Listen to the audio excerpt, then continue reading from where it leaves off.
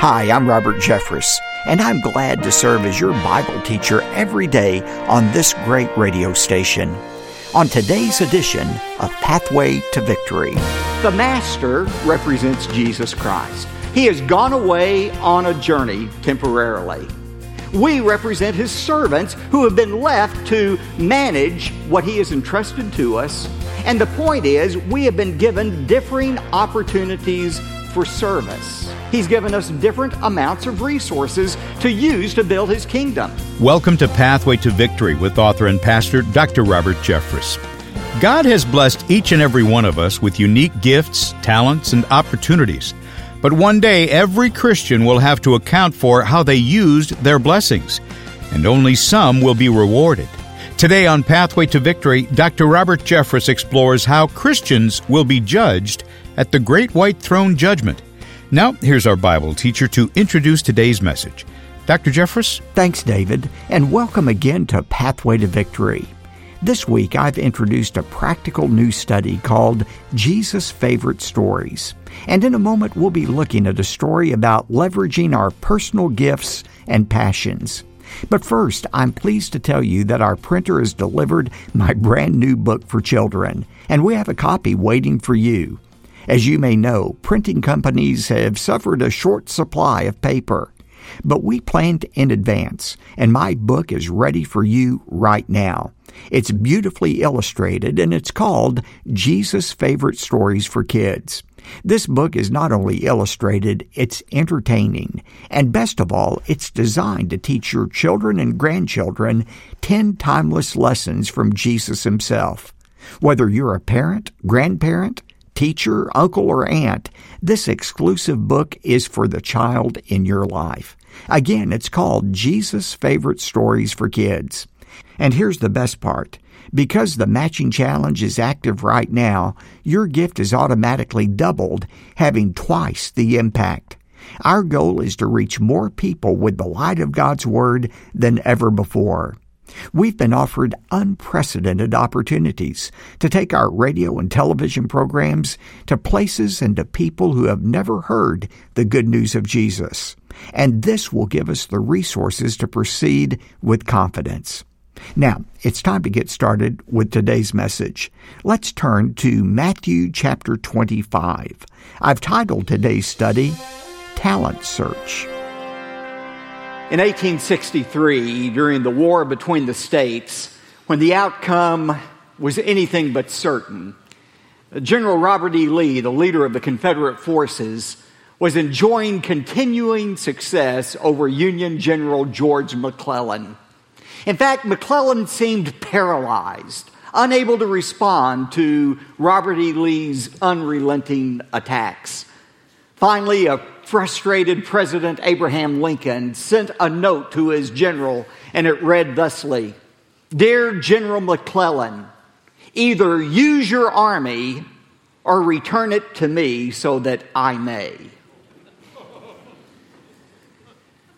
God has given every one of us certain gifts, certain resources, certain opportunities to use to expand His kingdom.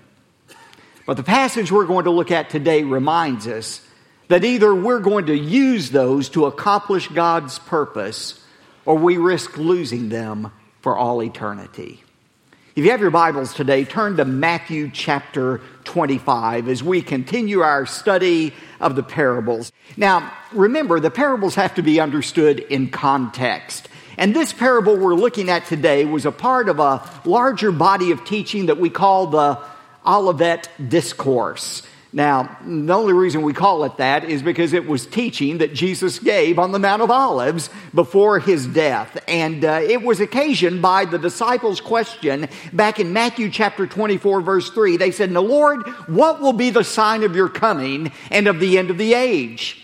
And so Jesus, beginning in verse 4 of Matthew 24, gives the most detailed explanation anywhere of the events that will precede His second coming, His visible return upon the earth. And by the way, that's what He's talking about here, His second coming. He is not talking about the rapture. It's the second coming. Jesus never talked about the rapture, never mentioned it.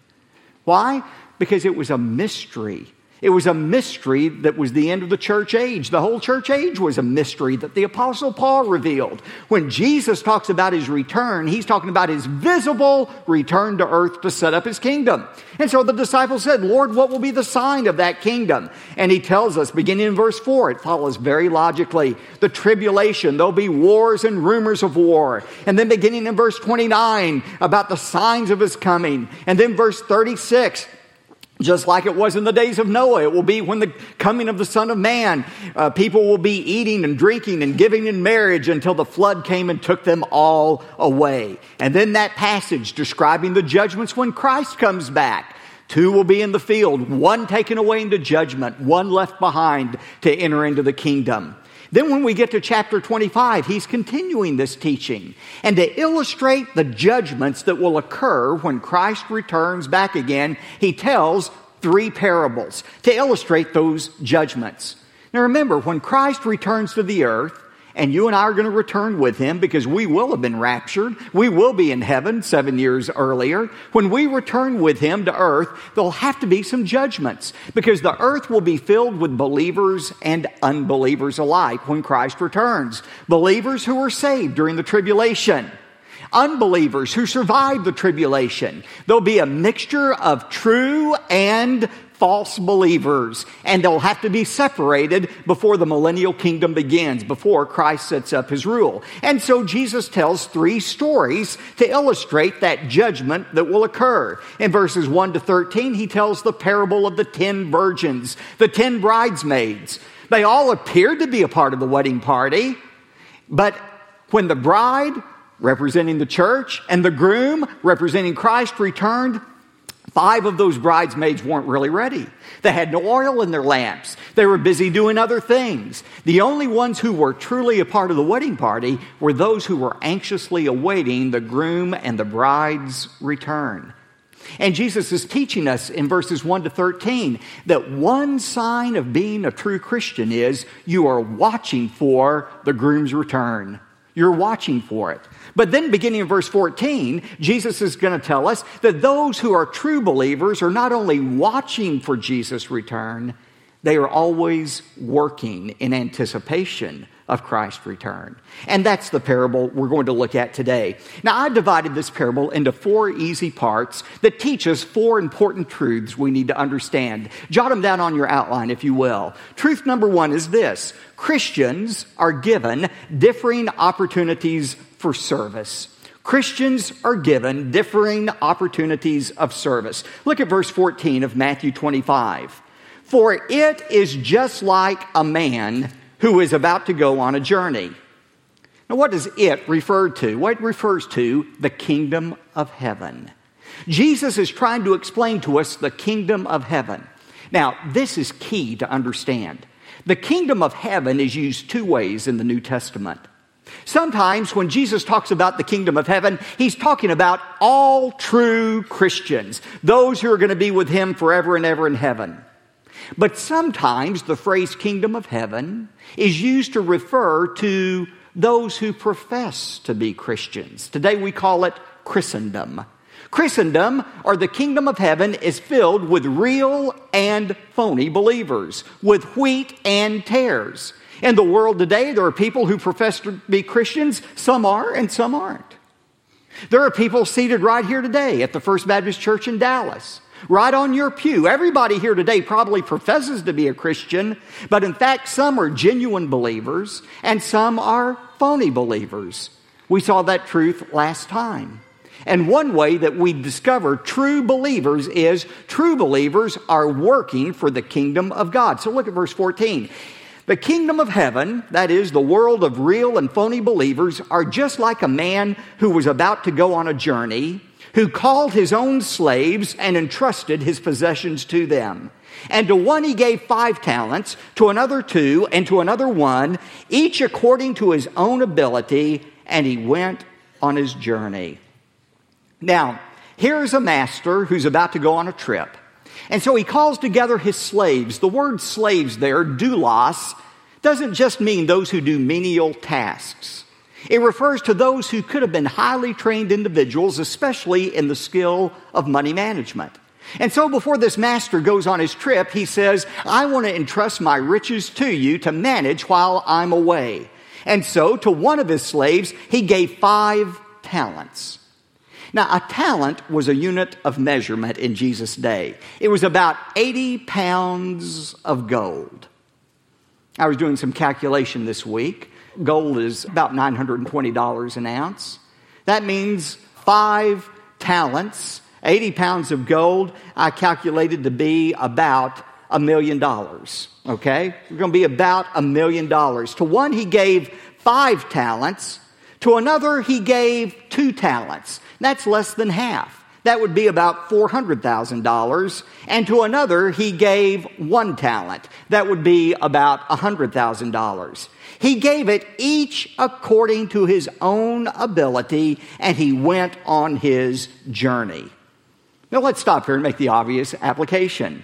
The master represents Jesus Christ. Jesus has left us. He has gone away on a journey temporarily. We represent his slaves, his servants, who have been left to manage what he has entrusted to us and to enlarge his kingdom. And the point is, we have been given differing opportunities for service. He's given us different amounts of resources to use to build his kingdom. We've talked about this before. For example, God has given differing spiritual gifts to us. Some of you have the gift of teaching. Some of you have the gift of exhortation, of giving. We all have differing spiritual gifts. Not only that, we've been given different opportunities to use those gifts. We have different lengths of years here on earth to use in serving Christ. Some people live a long, long life, many years. I think about the late Vernon Grounds, used to be president of Denver Seminary. He lived well into his 90s. Somebody asked Dr. Grounds one day, what is the secret of a long life? He said 3 things: God, genes, and the gym. Well, that's true, but probably God is at the top of the list. God is the one who determines how long we live. He's given some people many years of service, some only a few years of service. We come from differing spiritual backgrounds. Some of you here today come from a Christian family where your father and mother were strong believers. For some of you, you're the only believer in your house. We have differing spiritual backgrounds. Some of us came to faith in Christ when we were very young, and we had a lifetime of service for God. Others, like the Apostle Paul, were saved in midlife or later and have fewer years. The fact is, we don't get to choose what opportunities and gifts are given to us. That's what the master chooses to entrust to us. The question is not, what have you received or not received? The question is, what do you do with those things God has entrusted to you? And that leads to the second truth in this parable. We respond differently to our opportunities of service. All of us respond differently to our differing opportunities of service. Look at verse 16. Immediately, the one who had received the 5 talents, the $1 million, he went and he traded with them and he gained 5 more talents. Now, this guy didn't say, you know what, I know the master told me I need to work on his behalf and expand his kingdom, and I'll certainly get around to it. But first, I've got to rear my family. I've got to make sure my job is secure. I've got to make sure I get that promotion I need. I need to do this and that, and then I'll go out and do what the master instructed me. No, the Bible says immediately he went about doing what he had been instructed to do. And what did he do? He traded the talents, and he gave 5 more talents. The Greek word there, traded, carries with it the idea of a continuous action. That is, he didn't go out with his 5 talents and buy 5,000 lottery tickets and hit it big and say, okay, I've done what I'm supposed to do. Now I can get about doing what I want to do. No, it's an idea that he continually worked and worked and worked with those talents, that money given to him, until he had doubled it. He had gained 5 more talents. Look at verse 17. In the same way, the one who had received the 2 talents, he also doubled what he had. He gained 2 more. Verse 18, but he who received the 1 talent went away and dug in the ground, and he hid his master's money. It was very common in Jesus' day for people to bury things that were of value. Today you have some people who don't trust the banks. They put their money, hide it under the mattress. That's what this guy did. He hid the money, the talent that was given to him. Every time I read that passage, I'm reminded of the story of the pastor who was preaching to his people on the subject of spiritual gifts. And he preached from Romans 12 about how some had the gift of teaching, some the gift of exhortation, some the gift of mercy. After he had finished the message, a lady came up to him and said, "Pastor, you didn't mention my gift." He said, "Well, what gift do you have?" She said, "God has given me the gift of criticism."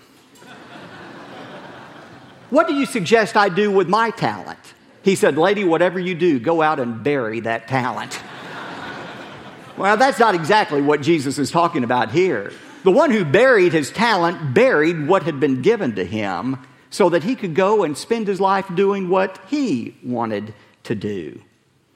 The only problem is, one day there is a day of reckoning that is coming. And that leads to the third truth in this passage. We will be judged according to the use of our opportunities. We will be judged according to the use of our opportunities. Look at verse 19. Now, after a long time, the master of those slaves came, and he settled accounts with them. Now, I have an idea that Jesus was giving us a hint here about the timing of his second coming. I think Jesus was saying to his disciples and to us, I'm going to be away on my journey longer than you anticipate. I'm going to be away. You see, the disciples believed that the Lord was going to return in their lifetime.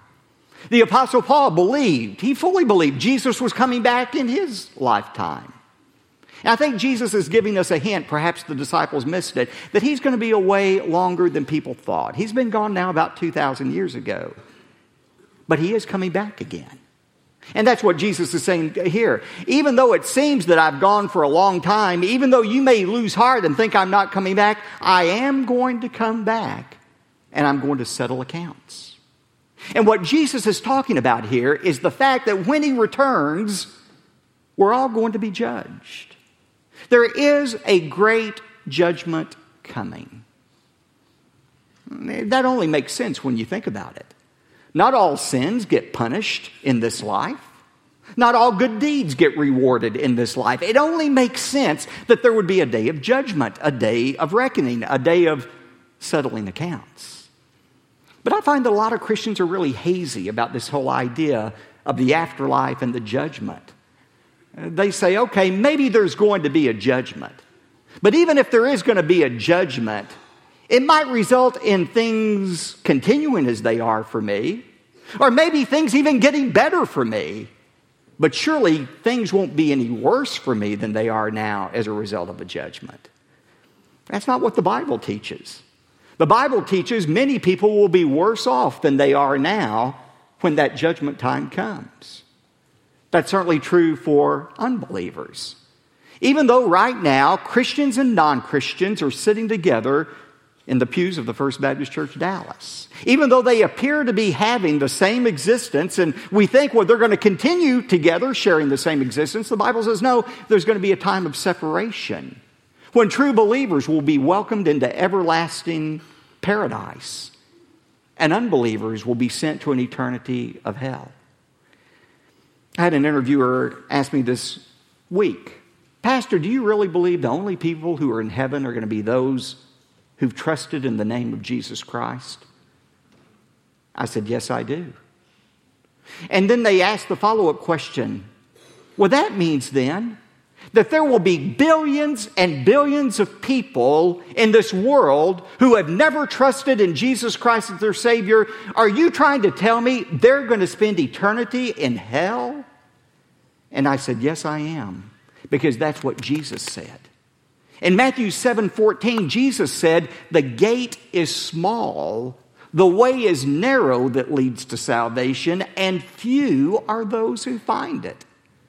Jesus taught very clearly there are going to be more people in hell than there are going to be in heaven. But this judgment that takes place is not only between Christians and non-Christians. There is a judgment for Christians as well, a judgment of rewards.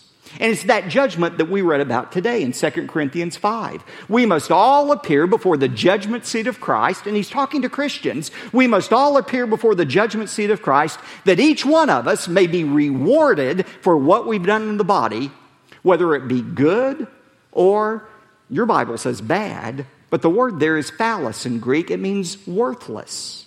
We're going to be judged according to what we've done with the resources, the time, the gifts God has given us. Have we spent them on ourselves, or have we spent them investing in eternity? That's going to be the basis of the judgment. And he talks about that judgment beginning in verse 20. And the one who had received the 5 talents came and brought the 5, saying, Master, you entrusted 5 talents to me. See, I have gained 5 more talents. And his master said to him, Well done, good and faithful slave. You were faithful with a few things. Will you underline that in your Bible? Few things. And I will put you in charge of many things. Enter the joy of your master. The one also who had received the 2 talents came up and said, Master, you entrusted to me 2 talents. See, I have gained 2 more talents. And his master said to him, Well done, good and faithful slave. You were faithful with a few things. I will put you in charge of many things. Enter the joy of your master. Now, will you notice that these first 2 slaves did not return the same amount of talents? One returned 5, one returned 2. But they returned the same percentage of profit. They both doubled what they had been given. Again, the issue in life is not what has God given to us, what have we done with what he has entrusted to us? And here we come upon a surprise. The master says, because you have been faithful in a few things, now I'm ready to give you many things. What we discover is when the master left on his journey, in fact, he didn't divide all of his wealth among those slaves. He only gave them a sliver of it. He only gave them a little bit as a test to see if they could be counted on. And now that they had been faithful in those very few things that had been entrusted to them, now the master said, now I know I can trust you. I'm ready to give you management over a great many things. God says the same thing to us. As brief as this life is on earth, it's important because it's a test. These few years we have on planet Earth, they are a test of our faithfulness to God. And perhaps of all of the things God tests our faithfulness with, at the top of the list is how we handle the money that has been entrusted to us. The overarching question in this story from Jesus is this: what will we do with the resources God entrusted to us? How will we invest our personal resources so that God's kingdom flourishes? Well, gratefully, some wonderful kingdom-minded friends have come together to invest their personal resources with the Gospel Advance Matching Challenge. They said, Pastor, we will give this gift, but we want listeners to match it with their own gifts. You see, with this instruction, they're leaving the impact of this gift up to you. They will match your gift dollar for dollar. So today, your generous $100 gift will become a $200 gift. A $500 gift becomes $1,000. Some are able to give even more than that. Whatever the case, we will steward every single gift with utmost care, with the ultimate goal of using whatever God provides through you to advance the gospel far and wide. Your gift today will truly make a difference. For example, we heard from Glenda in Florida, who was married for 54 years before her husband passed away. She wrote, Dr. Jeffress, I know God used you to help bring me back from the loss of my husband, especially after the series you presented on A Place Called Heaven. Isn't that encouraging? This is precisely why Pathway to Victory exists, and it's why your gift to this matching challenge is so important. People across our nation and around our world are hungry for the truth of God's Word. And now I'm asking David to describe the variety of thank you gifts we've prepared for you when you respond to the matching challenge today. David, go right ahead.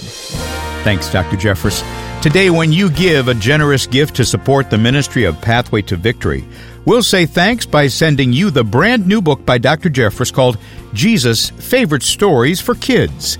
To request your copy, call 866-999-2965 or visit ptv.org. Now, when your gift is $75 or more, we'll also send you both the CD and DVD sets for our current series called The Parables, Jesus' Favorite Stories.